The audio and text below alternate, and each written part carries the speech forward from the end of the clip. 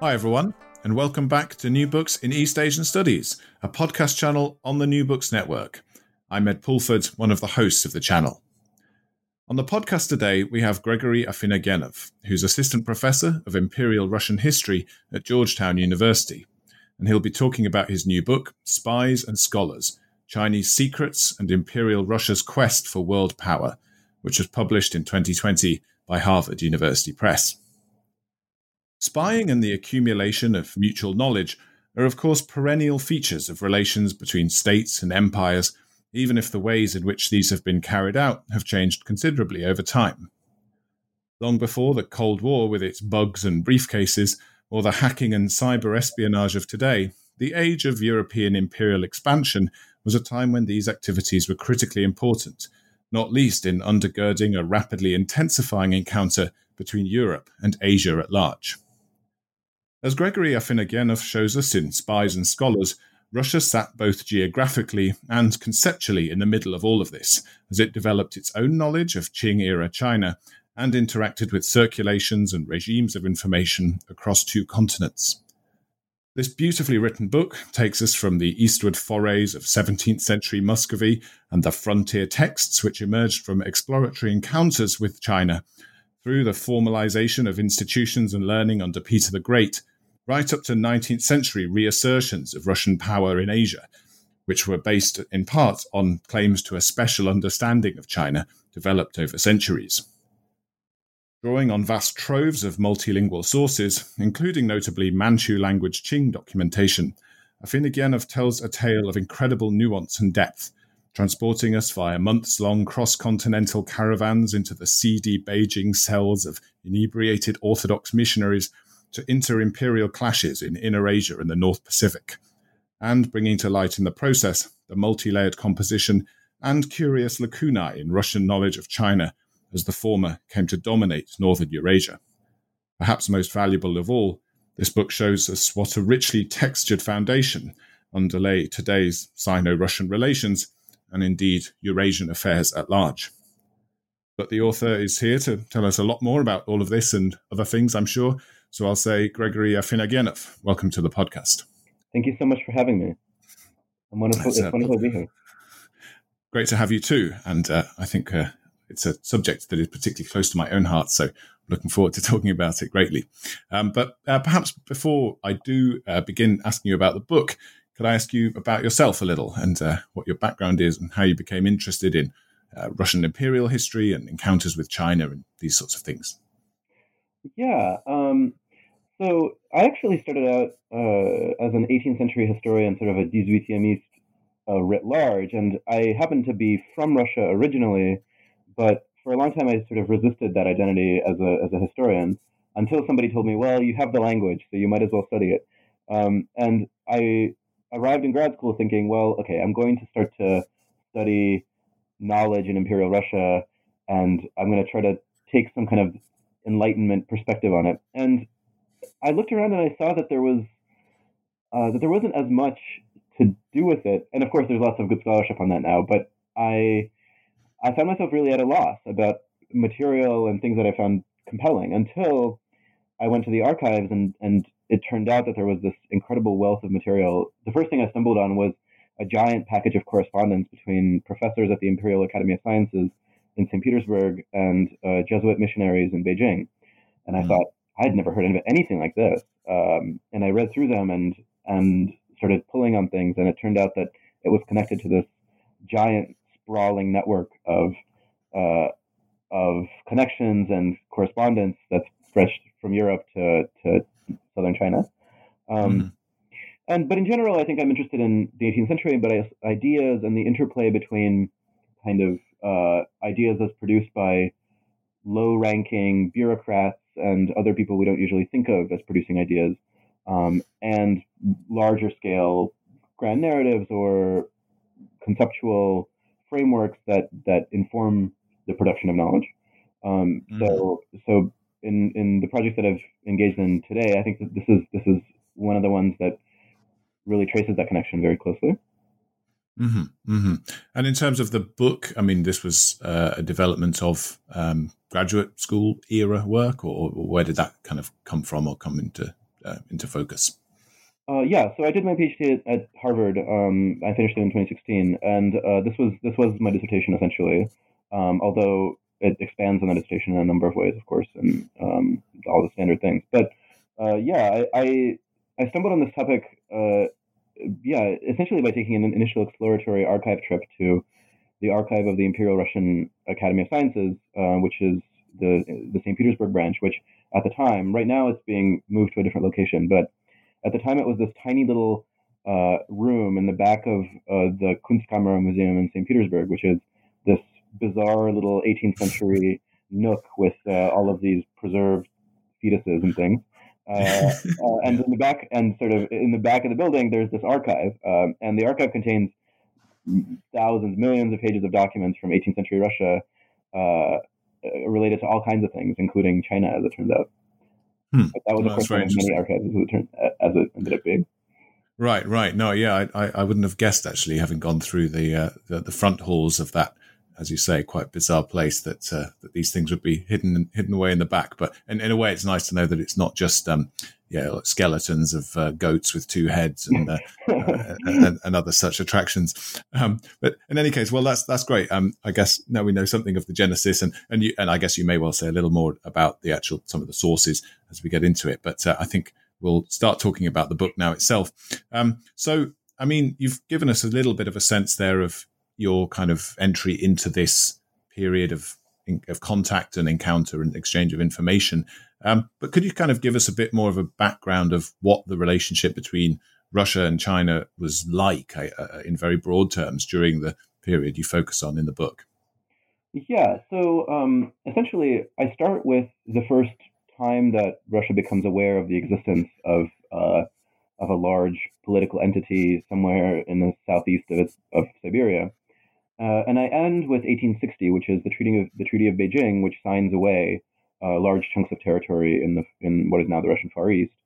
And I do that very deliberately because most people tend to focus on the post 1860 period, because that's when things really heat up. You have the creation of Harbin, you have the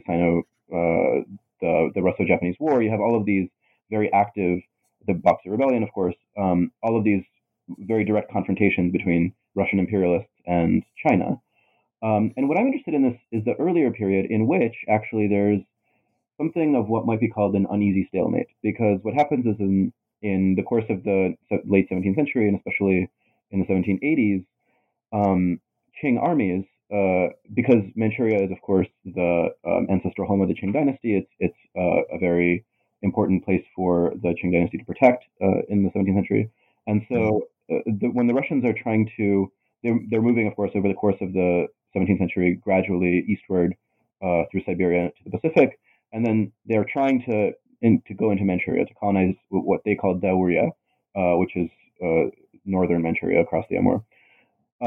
And Qing troops defeat them and drive them out, essentially, of that region. And the Muscovite state signs a treaty, the Treaty of Nerchinsk, that more or less delimits the border for the next 200 years. And in fact, large chunks of the border are still the same today. And so what ends up happening is that Russian expansionist ambitions in that region are frustrated. And the Russians are in this position then and of course, the dreams don't go away, and there's lots of mythology about what that territory was like that the Qing chased them out of. And, they're thinking about it as maybe like the breadbasket of Siberia, that this is a place where grain grows easily and doesn't have to be eked out of the ground by starving peasants and so forth. Which, the subsequent Russian colonization doesn't prove to be nearly as fruitful as it turns out in the 19th century. But so the Russians are always trying to find ways of getting around the basic geopolitical impasse that they're in that region. And it turns out that intelligence gathering and the production of knowledge is a key lever that they're trying to use to exploit that. So where most studies of, and I can get into this a little bit later, but most studies that focus on European Orientalism or various features of the alliance between knowledge and imperialism, they focus on really situations where the colonizing power very much had the upper hand militarily. And my book is about a period in which that was absolutely not the case. And in fact, the Russians were terrified of what would happen if the Qing decided to invade them. and knowledge becomes an attempt to compensate for coercive weakness rather than a handmaiden to coercive power. Right. And I mean, actually, this was a question I was sort of thinking of getting onto a bit later, but I wonder if I could just ask it now. I mean, in terms of the effects of this early defeat of Russia by the Qing, it was somewhere far away from the center that this happened. And in some ways, I guess what you document is an increasing familiarization with what is actually going on in that region and in China at large. But was it something that really did shake, I guess, confidence in Russian expansion to the core at that time? Was it a sort of perennial source of anxiety and paranoia for Russian sort of statespeople moving forward from then? I don't necessarily think it shook Russian confidence per se. I mean, you have to think about Muscovy as it's a state with a very limited bureaucracy, and as it expands further and further into Siberia, it finds itself in control of all of these territories and populations that it still has to learn how to govern.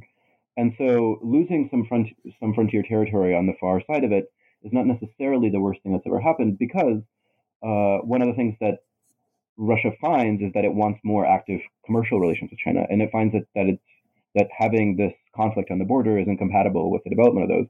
So as far as the Muscovite state is concerned, it was a pretty good trade, because they lost some territory that they didn't really care about that much at the time, and they gained permission to trade furs in Beijing, which ended up being very profitable. I mean, that's complicated, but we can get into it later. But what actually happens is later in the 18th century, when the Russians are much more concerned about further territorial expansion, especially in the age of Elizabeth and Catherine the Great, you find that there's a lot more wistfulness about the missed opportunities represented by that defeat than there was actually at the time. I see. Yeah, so it's something that kind of is continually processed in the ensuing decades and centuries, and I think that is something that you document. But during that kind of sweep of time that you've outlined there as the focus of the book, how did Russia's approach relate or compare to other European powers, and what makes it interesting and distinct? So other European powers. So it's interesting. I mean, the way that we look at the 17th century in particular is a period in which Russia, or the early 18th century, is a period when Russia is Europeanizing, Westernizing. So it's always learning from the West and sort of cast in this role of pupil. But in this early era, the amount of sources that Westerners have for information about China is actually quite limited. And so both Russia and China and other Western powers, are engaged in a process of trying to figure out what's happening there, what makes the Qing state tick. And Russian sources end up being quite valuable for that. Other European powers have for example, the East India Company, which is a kind of an autonomous commercial organization that's very interested in obtaining local knowledge in order to maximize its profits. And in Siberia, you have something similar. You have relatively independent entrepreneurs on a much smaller scale. They're not quite independent in the sense that they're benefiting from, of course, the patronage of the Tsar, but they're kind of allowed to see what they can get out of the local population in terms of fur tribute and so on.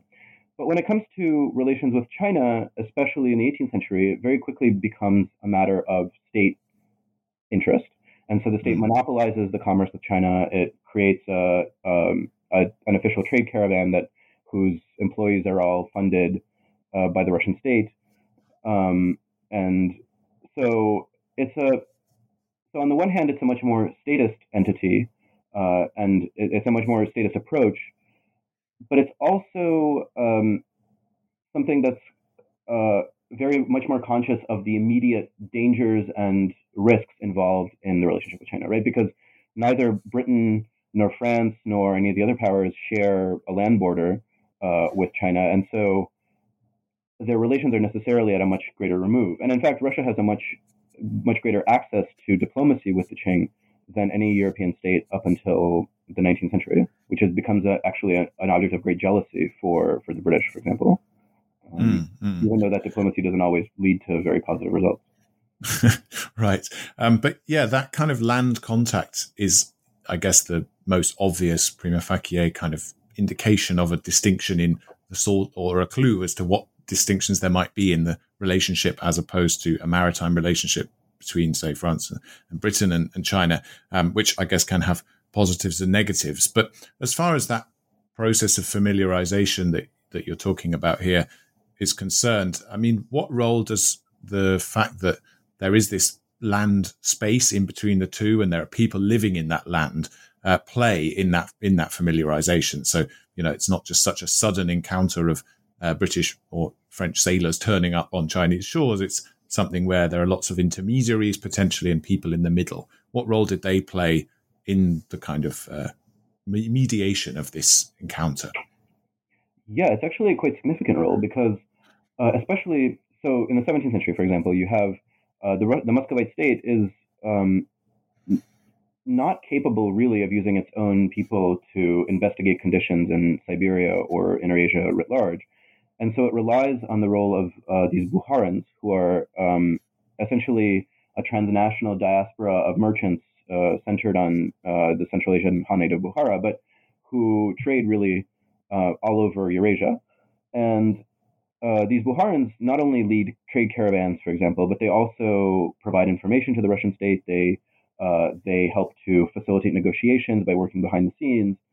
But you also have the role of frontier peoples like the Mongols, the Buryats, the Evenki, whose loyalties, on the one hand, the Qing exercise a very powerful pull on these populations because the Buryats and Mongols, for example, are Buddhist, of course, and the Qing begin to control Tibet in this period. They begin to claim the mantle of Great Han in a way that is very appealing to the elites of those societies.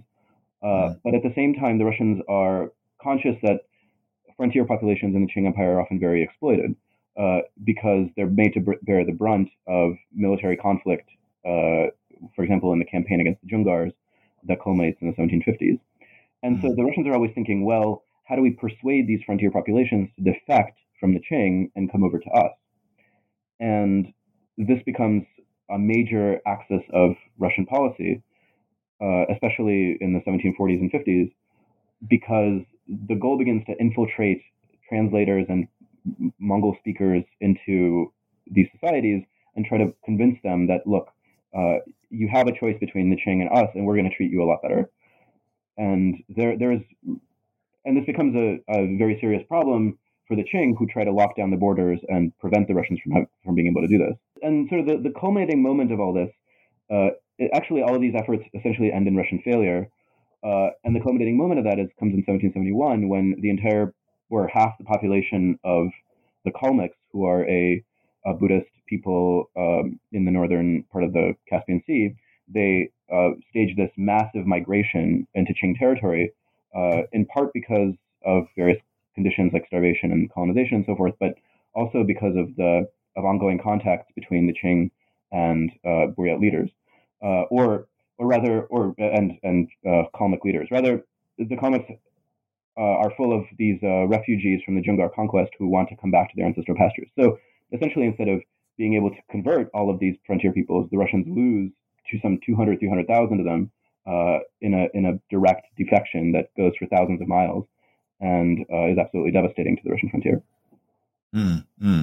So in terms of the kind of centers of power or outposts, I guess, that Russians were establishing along the way and amongst these people in order to, as you say, attempt to win some of them over and so on, to what extent did these become places where knowledge was produced and where, I guess, some of this espionage or knowledge gathering was actually occurring, and how did knowledge produced on the frontier at nodes of contact between Russia and the Qing relate to thinking at the center and knowledge produced, I guess, way back west in kind of the St. Petersburg and the core areas of historical Muscovy and Russia? Yeah.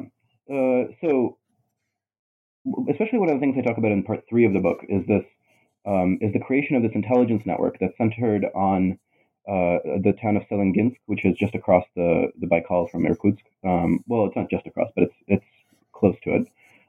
And Selenginsk, which is a city that most people have never heard of, becomes the central node in this Russian network stretching through northern Mongolia, parts of Manchuria, and it is in regular contact with people in Xinjiang and in modern day northern Kazakhstan. And so this becomes this kind of site where local knowledge, and produced by people, for example, like Vasily Gumnov, who is a longtime state servitor, who's like a frontier official, and has spoken Mongol since he was a child, and serves on that frontier for about 40 or 50 years. And over the course of that time, he makes all of these very direct contacts that are very well documented in archives about how he's, met up with such and such a Qing official and extracted such and such information from him in exchange for furs, for example. And all of this information gets sucked into the office of Verkhovny Yakobi, who's the commandant of the commandant of Selenginsk at this time. And Yakobi is processing all this information into extracts, which he then sends back to St. Petersburg. And it's a very situated form of knowledge in the sense that it draws on all of these very deep connections, in part facilitated by the fact that both Buryats, who are Russian subjects, and Mongols, who are Qing subjects, are Buddhists, and so religious exchanges provide an opportunity to extract information. But over the course of the 18th century, and especially towards the late 18th century, the Russians become far more interested in what's happening in St. Petersburg, but also in London and Paris. In other words, the competing centers of imperial rule, than what's actually happening on the frontier. And you get this bizarre thing, for example, in the early 19th century when there's an expedition that's sent, and the guy who's assigned to lead it is this aristocratic emigre who's, very proud of the training that he's received, and he goes to the frontier and he says, "Oh, look, all of this intelligence that they've been gathering is worthless. What we really have to do is remodel this so that it produces actually useful information." That, of course, does not happen because he is operating from categories that he gained entirely on the diplomatic service in the West. So there's this constant push and pull between the center and the periphery, where the center is always operating within its ideas of who its rivals are and what counts as legitimate knowledge, which is, in fact, one of the main axes on which the book turns, is how do you decide what knowledge is good and what knowledge is not worth taking seriously. Well, that takes us quite neatly on, I guess, to the question of how the book as a whole is framed, at least theoretically, and what you're kind of doing with ideas of knowledge produced, as you said right earlier at the beginning, by kind of local officials or functionaries on the frontier, and then people back in the capitals and in I guess more refined halls of academies and such institutions. So, what is the knowledge regime? You use this term, knowledge regime, to describe this, I guess, accumulation of information and the relationships between different forms and genres. What do you understand by that term, and how does it relate to what's in the book? So a knowledge regime, it sounds Foucauldian, but I've actually gotten it from some sociologists. And essentially, the way that it's used in the original context is, you can look at the United States, for example, which has, and how do policymakers in the United States make decisions? Well, they need some kind of knowledge to make those decisions. And how do they figure out what that knowledge is? There's a knowledge regime, in other words, a configuration of institutions that is endowed with the credibility needed to provide input to policymakers. And of course, knowledge regimes differ across countries. Think tanks are much more important in the US. And in Germany, you have foundations connected to political parties, things like that, right? And of course, the institutional framework has an impact on the kinds of knowledge that's produced, on the kinds of recommendations that are produced, but also on ideas of expertise, on ideas of essentially what is bad knowledge as well. And so I use this concept to track the evolution of Russian intelligence and knowledge-producing institutions, because the book is called Spies and Scholars, because it's concerned with the relationship between academic knowledge, what we think of as knowledge most of the time that we encounter it as scholars or historians, and bureaucratic knowledge or intelligence or other kinds of knowledge that are much more localized and much less legible as knowledge to us. And so it tracks the evolution. So broadly speaking, by the end of the book, what emerges is this relatively autonomous intellectual structure within the Academy of Sciences that's focused on all of the classic sinological questions and addressing them to China. In other words, is Buddha the same? Is Buddha actually the same as Jesus, which was like a very hotly debated late 18th century sinological question. The production of glossaries and grammars and so forth, all of these classic questions. How does that emerge out of a very different world where overwhelmingly what people were concerned about was the advancement of Russian dominance, essentially, in the region? And so the knowledge regime, and you can compare, for example, the knowledge regime of the mid 18th century, when the Petrine reforms create this, on the one hand, this bureaucratic structure for creating secret intelligence, centered on the College of Foreign Affairs, which is sort of like the Ministry of Foreign Affairs. And then on the other hand, this public-facing infrastructure centered on the Academy of Sciences. It turns out that the Academy of Sciences in the 18th century is very much pushed to the background because the kinds of people that are producing China-related knowledge there are not high status. They're sort of clerks. And so whereas those same types of individuals in the 19th century would be allowed to make careers, and in fact, many of them become quite successful, in the 18th century, they end up languishing and are not even allowed to, for example, engage in correspondence with other specialists in Europe, even though they have as much qualification to do so as any European scholar at the time. So for me, knowledge regimes are about competing institutions. They're not like many people think of knowledge as the state is trying to make things legible. It's trying to project an agenda of modernist rationality onto a chaotic world. That's one sort of framework. And another framework is there's these like intellectual networks and people correspond with one another, but there's not really a center. And to me, the knowledge regime sort of synthesizes both approaches in that it's the state trying to make sense of this geopolitical problem, which is the existence of China, but it's trying to do so not directly, but through these competing institutions that it's only indirectly able to reform or control or shape. Well, I think that's a kind of fascinating paradigm through which to approach this encounter, which in a way I think reflects a lot of the shifts and the ambiguities and the things that were indeed unclear to people involved in the endeavor at the time.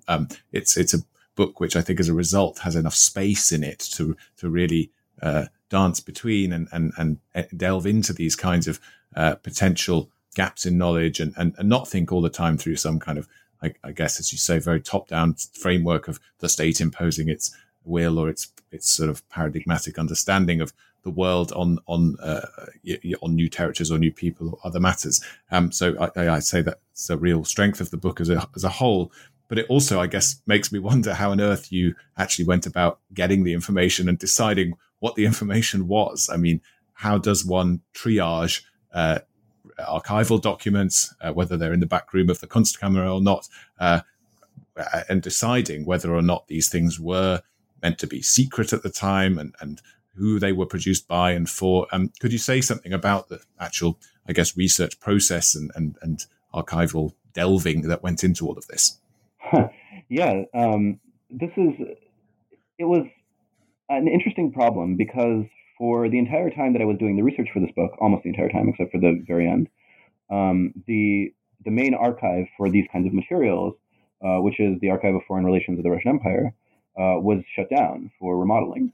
And so I was in this position where I had to come up with how to do research on this topic without having any real access to the core of that material. And that turned out to be a blessing in disguise because that archive in some ways is, I visited it since, and it's in some ways very appealing because there's so much stuff there, but it's also very difficult to use because you can only request a few documents at a time, and there's so many of them that you can only get through a small amount of material. But it turns out that in all of these other collections, manuscript collections, in libraries like the Russian National Library in St. Petersburg, the Russian State Library in Moscow, you have the Russian State Historical Museum, you have various institutes, you have the Russian State Archive of Ancient Documents, and also in Moscow. And it turns out that because the Russian state was this bureaucratic apparatus that ran on copies, you had to CC everybody at different moments. It turns out that there are copies of a lot of things. And I was able to use the process of tracing out copies and figuring out, people's handwriting to trace this infrastructure. And you could see often secret documents are just marked secret, but you could also kind of see who they were meant to be addressed to, right? Sometimes they're clearly meant to be addressed to the empress and her advisors, and sometimes they're meant to be not for public consumption usually, but like for the consumption of a broader range of educated people. So it ends up being a very heterogeneous process, and I also went beyond Russia. I did some work in London and Paris, a little bit in Belgium as well, and so there was a great deal of kind of cobbling together involved. But the key thing was finding particular institutional repositories in particular places. For example, there's a collection at the Russian State Archive of Ancient Documents, which deals with the entire period from 1740 to roughly 1770, and contains hundreds of documents on the frontier. And individual documents can range from 6 pages to literally 1,000 pages. And of course, I didn't look at every single one because that would have been impossible. But it turned out that there was just such an incredibly rich collection that I was able to trace from week to week the kinds of intelligence reports that were being sent back from the frontier, for example. And I was able to trace the decline of that at the tail end of that era. So really, it was a lot of luck and a lot of improvisation and a lot of, I'm just going to visit this collection because I have a hunch that it might have something interesting. And of course, I also used quite a bit of work by Russian and Soviet scholars who are often very well aware of these collections. And so I was able to sort of go back over their footsteps and find more things that maybe they all didn't always turn up. That was also incredibly useful for me. And actually, you reflect towards the end of the book on, I guess, some of the layers of interpretation and diggings of previous generations that have turned up both various documents and, I guess, seen them through various theoretical or indeed ideological prisms. And I think that kind of sense of the life of these documents and the life of this knowledge in the intervening decades and centuries is another really interesting dimension that you bring out and enriches even further our understanding of what these things were and how they kind of inform broader canvases of knowledge. But we'll jump in then perhaps to the actual kind of meat of the book, which is divided into 4 different parts. I mean, it runs broadly chronologically, but there's a lot of, I guess, inevitable back and forth and overlap between them. And of course, recurrent themes throughout. But part 1 takes us into this sort of Muscovite era, which you have already alluded to a little bit. And I guess it takes us to a world of texts which maybe seem furthest or most difficult to compare directly to things that, we see today. I mean, if not, then you can correct me on that. But the kind of documents that were produced on the frontier or about the frontier at this time, I think, are particularly interesting in that they have an interesting relationship with authorship and so on. So could you say something about what you call these Muscovite hybrid texts? What kind of information and documentation was being produced during these early years of encounter between Russia and the Qing? Yeah. So for me, the animating spirit of part 1 is on the one hand, the way that the Muscovite bureaucracy tries to understand what it's gotten itself into over on the east side of the territory that we think of as Siberia and Far East, and then on the other hand, how Europeans understand what the Muscovites are doing and try to learn from it.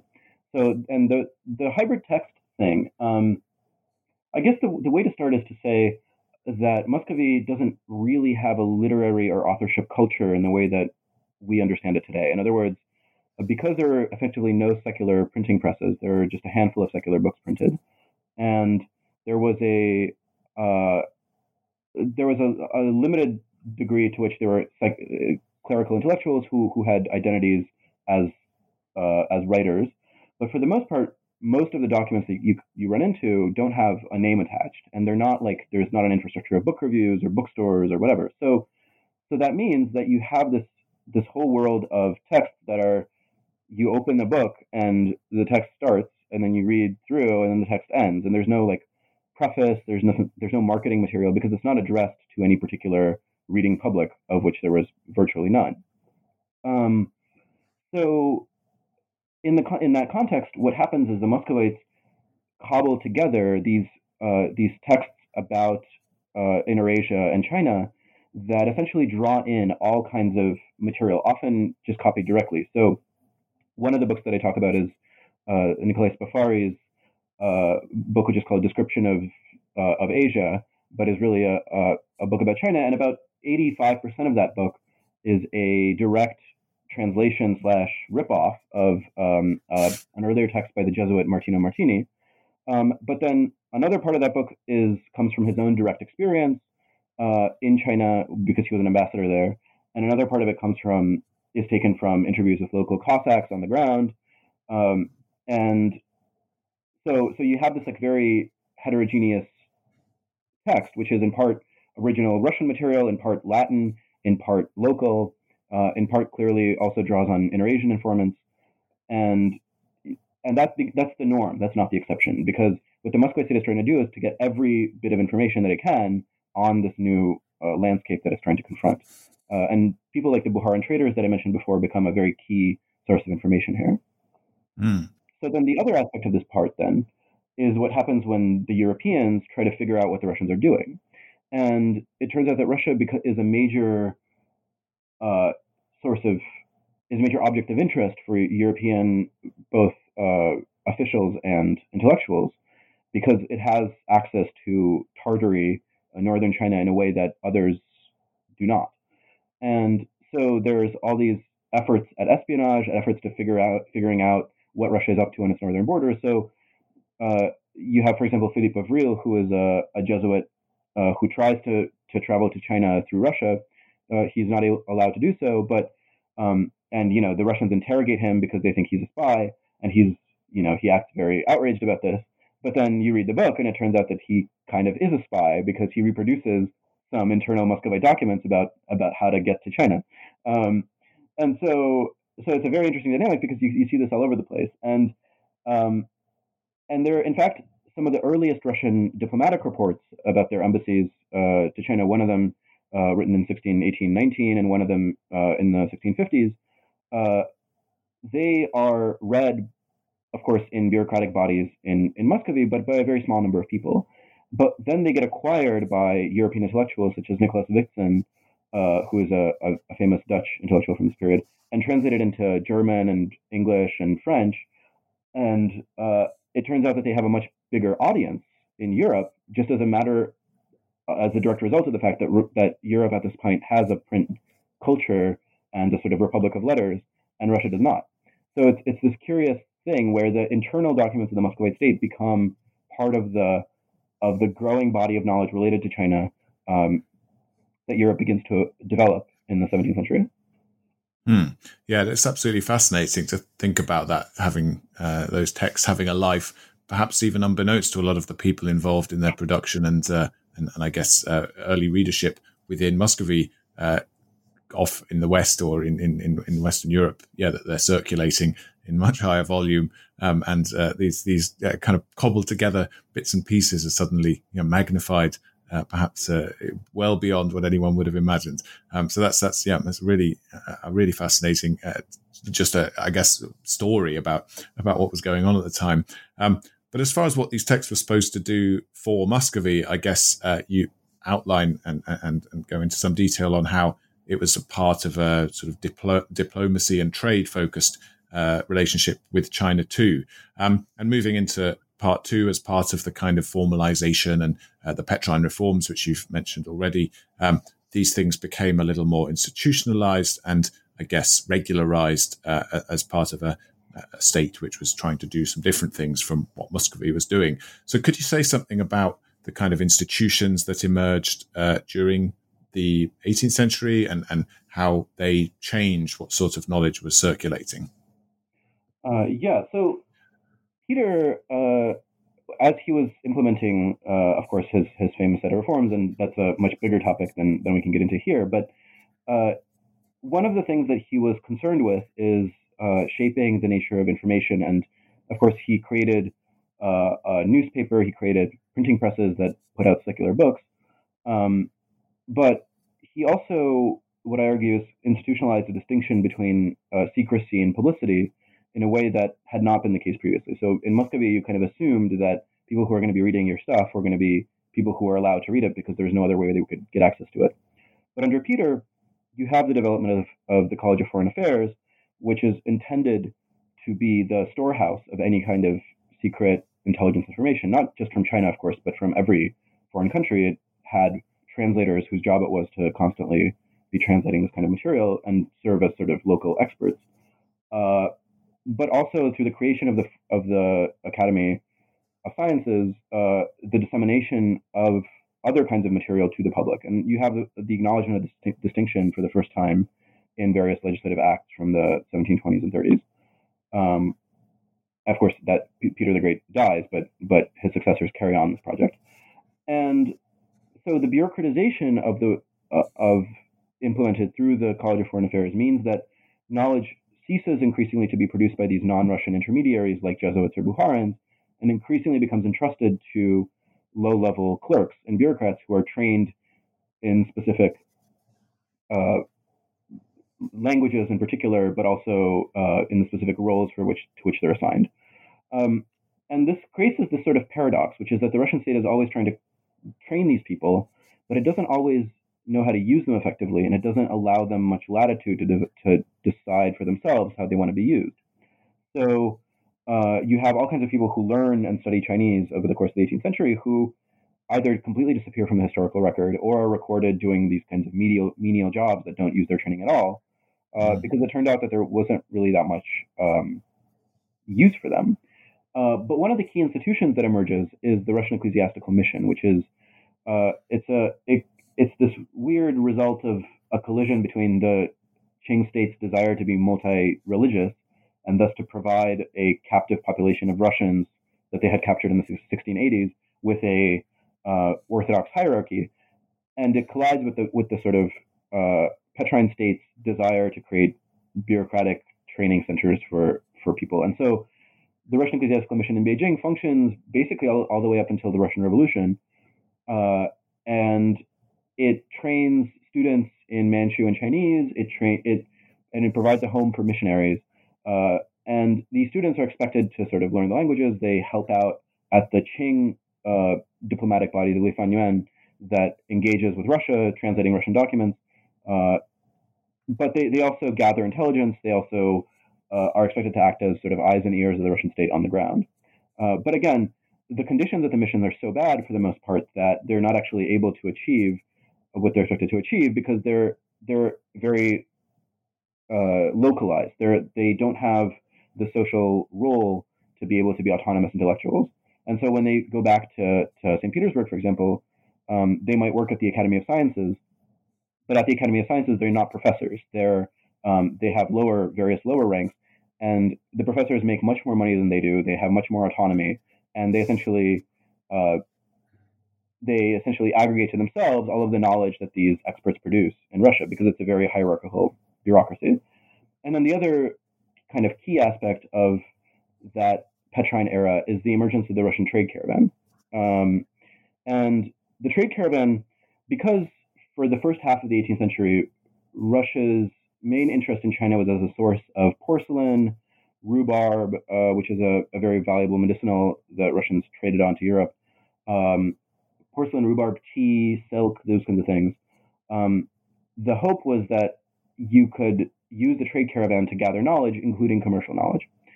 And so, unlike these bureaucratic departments, the trade caravan becomes the center of all kinds of knowledge gathering. So, both about the geography of China, about the military preparations of the Qing, but also about methods for making porcelain, methods for making various Chinese liquors, various other forms of craft work.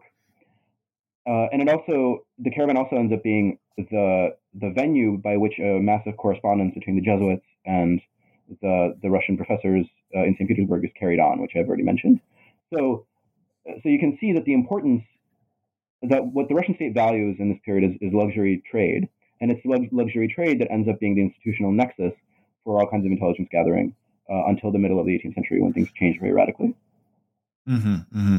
And I should say that in regard to some of the key, I guess, themes that you've mentioned there, and some of the key institutions, indeed, such as the ecclesiastical mission and so on. I think the book is worth getting hold of alone for the stories of what on earth was going on in the Beijing ecclesiastical mission, because it was maybe a unique institution, one that set Russia apart from many other European competitors, as you've highlighted already, but also one that was unique in its, well, actually it's hard to say, but it certainly seems uniquely debauched and chaotic in a way which, I think portraying such characteristics among people of Russian backgrounds can risk, playing into to various popular tropes. But I think you do it with a depth and an elegance that makes it incontrovertible that there was indeed an awful lot of craziness going on at the ecclesiastical mission. So anyway, buy the book and read that bit at the very least. Anyway, yeah, there's a lot of good stuff in it. It's great. It's great. Part three, I guess you've already highlighted there that, things do start to change mid-18th century. And a lot of that surrounds the Qing conquest of Zhongaria, I guess what is now northern Xinjiang, roughly. So how did that kind of change the relationship, Russia's priorities in the region and perhaps its geographical focus? What did that do in regard to some of what had been kind of being set up as institutions before that? So up until the middle of the 18th century, Inner Asia was dominated by essentially three major powers. So Russia, the Qing, and then the Dzungars, who were this confederation of Western Mongols who were Buddhist for the most part, and who exercised a pretty significant degree of power and were able to resist Qing attacks on them for a long time. And in fact, had a bid to control Mongolia as well, which did not succeed. And so the Russians benefited for a long time from being the sort of kingmaker role in this region, because the Dzungars always asked them to ally with them so that they could jointly attack the Qing. And the Qing, of course, wanted to prevent this at all costs. And as a result, a lot of trade concessions, a lot of concessions related to the mission were granted in this effort to appease the Russians and prevent them from getting involved in this conflict. So there's, over the course of the middle of the 18th century, there's a succession crisis in the Dzungar Khanate. And as a part of a complicated series of events, the Qing invade and essentially massacre a huge proportion of the Dzungar population and send refugees all through Inner Asia, including into Russian territory. And so what this means is that this fundamentally changes the balance of power in this region, because suddenly the Russians are in this position where their borderlands, which are still not very, even in the 18th century, Siberia is defended by a very small number of troops. It has a very small population. It can't support a large establishment, whereas the Qing have, tens or hundreds of thousands of soldiers. And if the Qing wanted to start a war with Russia, it was certainly not clear to the Russians who would win. It wasn't clear to them that they wanted to, but it was something that was constantly on their mind. And but at the same time, the sort of conquest of the Dzungars creates this zone of frontier instability, stretching all the way from Mongolia and Manchuria all the way to what is now Kazakhstan, that the Russians want to take advantage of, because a lot of the populations are devastated by disease, devastated by the military costs, the costs of the war, and begin to chafe under Qing domination. So the Russians, there's this like very 80s cliche about the Chinese character for crisis containing opportunity, right? Of course, it's not true, but in this case, it definitely encapsulates the situation that the Russians find themselves in, which is that on the one hand, they want to protect themselves against the Qing invasion while not having a strong military establishment, but on the other hand, they want to take advantage of this instability to expand further.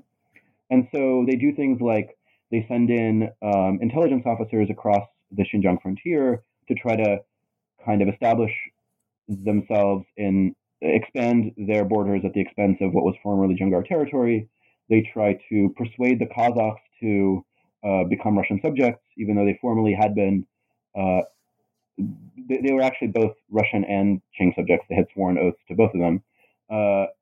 And also to persuade the Mongols to defect. So there's all kinds of processes that suddenly start to motivate the Russian state to take a position that's less oriented towards trade and luxury commodities and more towards geopolitical domination in East Asia.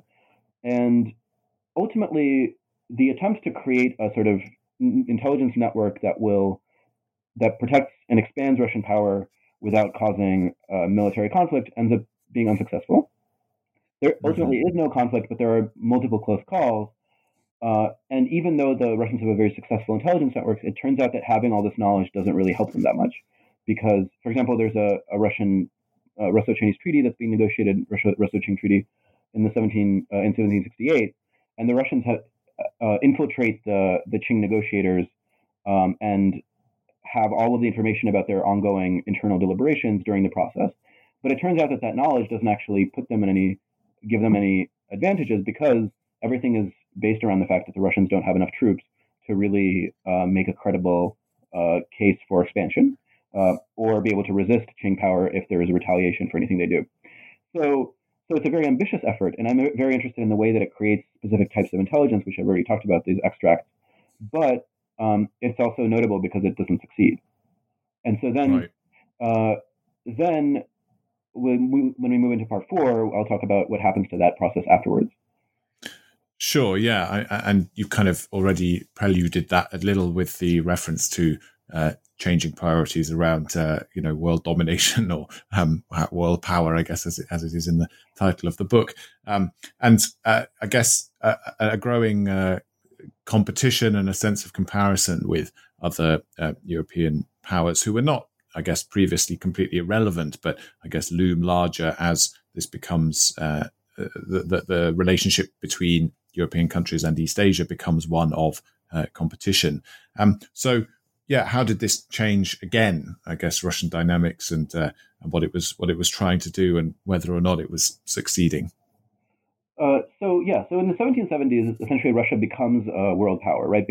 In part because of its victory over the Ottomans and the conquest of large parts of what is now Ukraine, the dismemberment of Poland, and so forth. And so, as Russia becomes a world power, it begins to sense itself as competing with the British, in particular the British, but also the French, and then increasingly the Americans once the Americans become independent. And the way that this competition plays out is the Russians become very worried about the North Pacific, because up until that point, the Russians had colonies on the North Pacific, but nobody had really gone there except for the Russians, or foreigners in Russian employ. So they were never particularly worried about foreigners invading them, but suddenly you have things like the Captain Cook, after his death, his crew takes the ship to Kamchatka, and that's for the first foreign visit to that establishment, which provokes this round of anxiety about whether the British are going to keep coming, as in fact they do. Or later on in the 1790s, you have British vessels that are harassing local indigenous people who are subjects of the Russians, and you have increasing anxiety about what's going to happen when the Europeans decide to show up and conquer this area. So initially, you have this turn towards international conspiracies. So the Russians find out about what the Macartney Embassy, which is a British attempt to establish relations with the Qing, that ends in this famous document that the Qianlong Emperor sends to the British that says, well, we have no need of your country's manufacturers. And that's, of course, a complicated story. But the Russians look at what the British are trying to do and are terrified, and they try to plot this attempt to send a message to the Qing Emperor that's going to say, look at what the British did in India. They're going to try to do the same thing in China, so you have to ally with us and protect yourself against these devious English, right? These are classic things. And for the most part, the momentum of that is all in the espionage that the Russians do in places like London, and their attempts to project that knowledge eastward. And meanwhile, the inter-Asian context fades out from view completely because the Russians essentially give up on trying to do anything meaningful against the Qing. Instead, the Qing become this sort of football that the Russians use to try to beat the British at the game of imperial expansion. And so as Russia becomes a world power and tries to compete with other European powers, suddenly academic knowledge and the sort of prestige attached to what we think of as scholarship becomes much more important. And so this is sort of the moment when this knowledge regime shifts to something much more recognizably 19th century, because the Russian state begins to fund academic projects for the exploration of China, not just out of a desire to secretly carry on intelligence missions, although they do that as well, but also to sort of show how, look, we are a European power, and we're like using our contacts with China to bring to European science the glory of our imperial state. And essentially, there's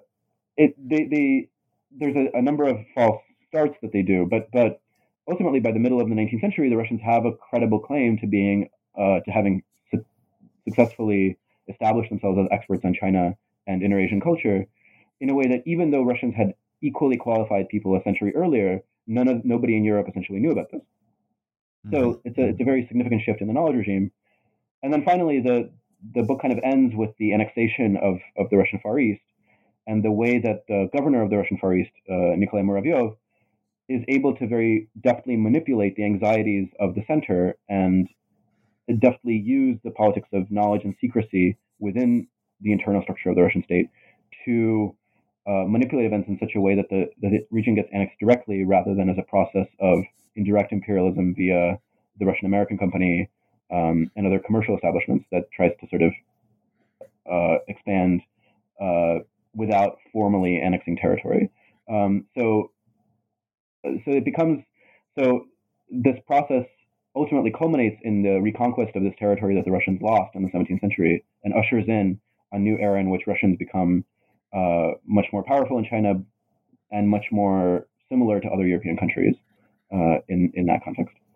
Mm-hmm. Yeah, and I think it is very significant, and it is the culmination of a long process, as you've outlined, that ends the book with Russia being in a position that makes it kind of quite comparable, and as you say, treating China like a football in the manner of other European conquerors. I guess, I mean, there are a million and one other things that we could talk about from this book, but as a sort of, I guess, potentially excessively vague question to end on, I just wonder, you've already highlighted, that on many occasions over centuries preceding the 1860 Treaty of Beijing and things, authorities in Moscow or St. Petersburg were, failing to make use of the documentation and the intelligence that they had, at least according to certain, parameters, that they weren't sort of doing quite as much as they could have done with it. So is this, in a way, a story of a very different kind of polity to other European polities, ultimately not really managing to find a different way of being an empire or a polity? I don't know if that question makes any sense at all, but if what we end up with is a sort of process of gradual proximity, a gradual kind of rapprochement with ways of doing things in Western Europe, then has Russia basically kind of abandoned a sense of being anything different by this point from other European countries? So, yeah, I think the way that a lot of people have discussed questions related to this is sort of, is Russia, by virtue of being a semi, quote-unquote, Asiatic power, in some way different in its relationship to the quote-unquote Orient than, say, the British are? And my answer to that is that whether or not that's true, as far as Russia and the Qing was concerned, it was irrelevant, because the Russians were very much trying to follow what they saw as being effective in other countries' contexts, and it wasn't that they were ever really trying to be a different kind of power, although they used the ideology of, well, we have these like long-standing relations, and therefore we're a better partner for you than the British are. The British were saying similar things. So it's more that Russia was more directly faced with the need to confront the limitedness of its power in Siberia and its inability to sort of match coercive power to intellectual power. And so it was constantly trying to figure out ways around that problem. And so finally, by the 19th century, it does find a way around that problem and does build up its coercive power. But I don't think there was ever any effort to be different. And I think that that's an important lesson, because ultimately this book takes a stand around not necessarily the lack of distinctiveness of Russia as an imperial entity, but certainly the commonalities between Russia and other empires around the world. And I think that is certainly something that the people that I write about would have recognized very, very strongly. Well, they are a fascinating cast, and the kind of, I guess, content of what they got up to and the documents they produced have contributed towards an amazing book, Greg. So thanks so much for talking about it to us today. Before we let you go, can I just ask, what is it that has come after this project? Thank you for this. But my next project is about Russia and the French Revolution, and essentially the way that foreign emigres, especially French emigres, of course, who end up in Russia, and as well as Russian officials and diplomats and leaders like Paul, especially Tsar Paul, end up creating this idea of a transnational reaction that Russia plays a central role in, and this idea that for example, Russia's interventions in the wars of the French Revolution acquire a kind of a humanitarian aspect because Russia is defending an ideal of aristocracy and legitimism that it maybe doesn't have a material stake in, but a sort of ideological stake in. And so far, it's in very early stages. But I'm very curious about how you go from Russia is an entity that acts in its own interests to Russia represents an entire ideology on the European stage, and how foreigners, especially French aristocrats, participate in the process of this creation. Well, that sounds fascinating, and I guess may take us closer to answering some of the questions we've danced around today about, what Russia is and its mysterious destiny that I think it's fair to say Russians themselves also enjoy discussing. So that's brilliant, Greg. Thank you so much. It was great to talk to you today, and I'd really like to thank you again for appearing. Thank you so much. Listeners, thank you too for listening to New Books in East Asian Studies. It's a podcast channel on the New Books Network, and it will be back with you again very soon. Goodbye.